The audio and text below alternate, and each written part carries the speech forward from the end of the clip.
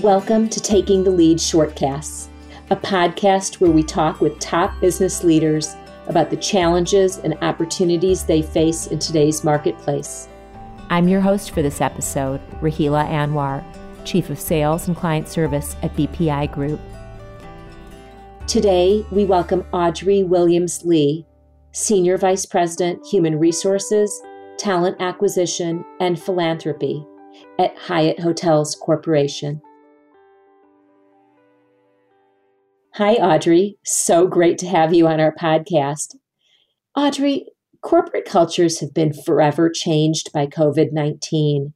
The world is swirling with what seems like endless media coverage about uncertain, unprecedented times.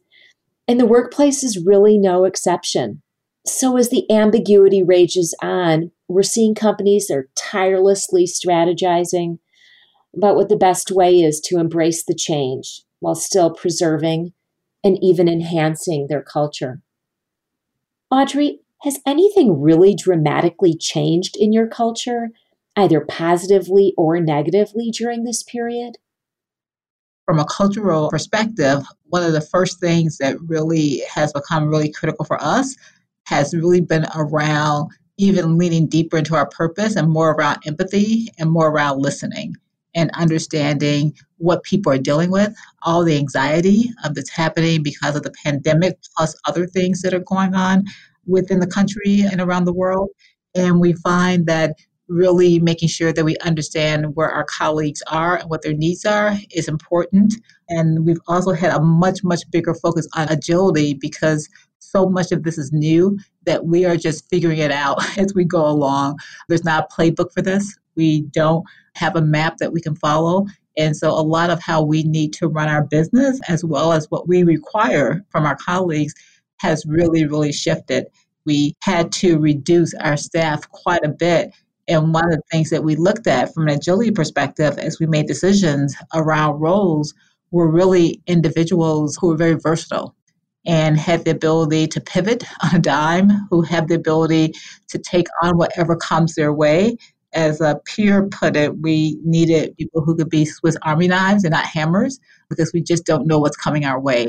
I'd say the challenging part from a cultural perspective has been the uncertainty and the anxiety and the way that is showing up as just people feeling very stressed. And so we're really putting some focus on the mental and emotional health and well-being of our colleagues because we're just seeing that's taking a toll on people.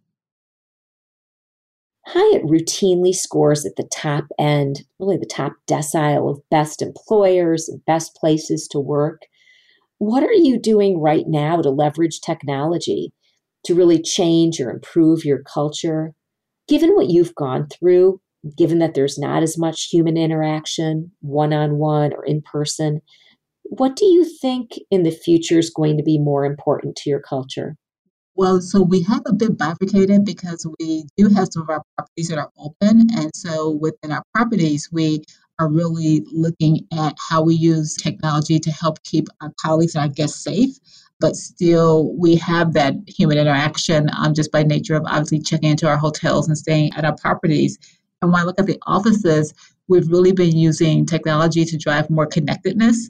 And one of the good things coming out of this is we've heard from colleagues who've always been remote and probably spent way too much of their times on conference calls in the past, feeling a lot more connected and engaged because now we require everyone to do video conference calls so that you have more of an even playing ground. I think everyone is virtual. So even as we have started to allow colleagues to come back into our offices if they wish, we still require that if there's a group meeting, even if you're in your office, that it's still done virtually via video conference to make sure that everyone on the team can be fully engaged and connected into that meeting.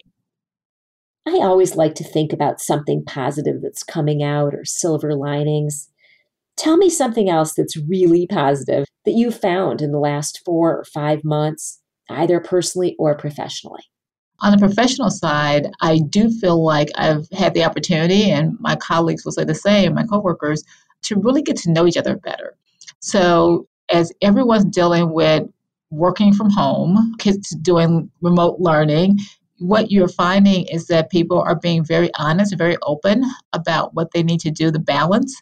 And I've been doing the same. And so you get a little bit more insight into each other's lives. So we have a call that's at 4:30 and the 4-year-old comes in and says, "Are you still on the phone?" It's just been kind of nice to see that. And people seem to feel more comfortable being able to say, "I have to put these limits in, or I can't do this right now because I have to get my child down for a nap." And so there's been a lot of flexibility with that. And I think professionally, that's been good for me personally, as well as for my peers and for my teams. And then I would say on the personal side, what seemed like it would be very challenging in the beginning, I thought, with all of us being home, our older son's home from college, our middle schoolers at home, my husband and I are working from home. But it's actually turned out to be really nice. We've spent a lot of time together, and it's also been nice to be able to just see them more and to spend more time with them. And we, have all figured out how to make this work.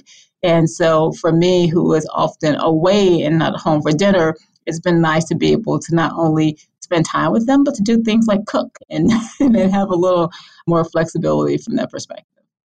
Audrey, thank you so much. You're sharing that despite the challenges that Hyatt has gone through and the entire industry, there are opportunities to still have real cultural engagement and make your environment even better. So thank you so much.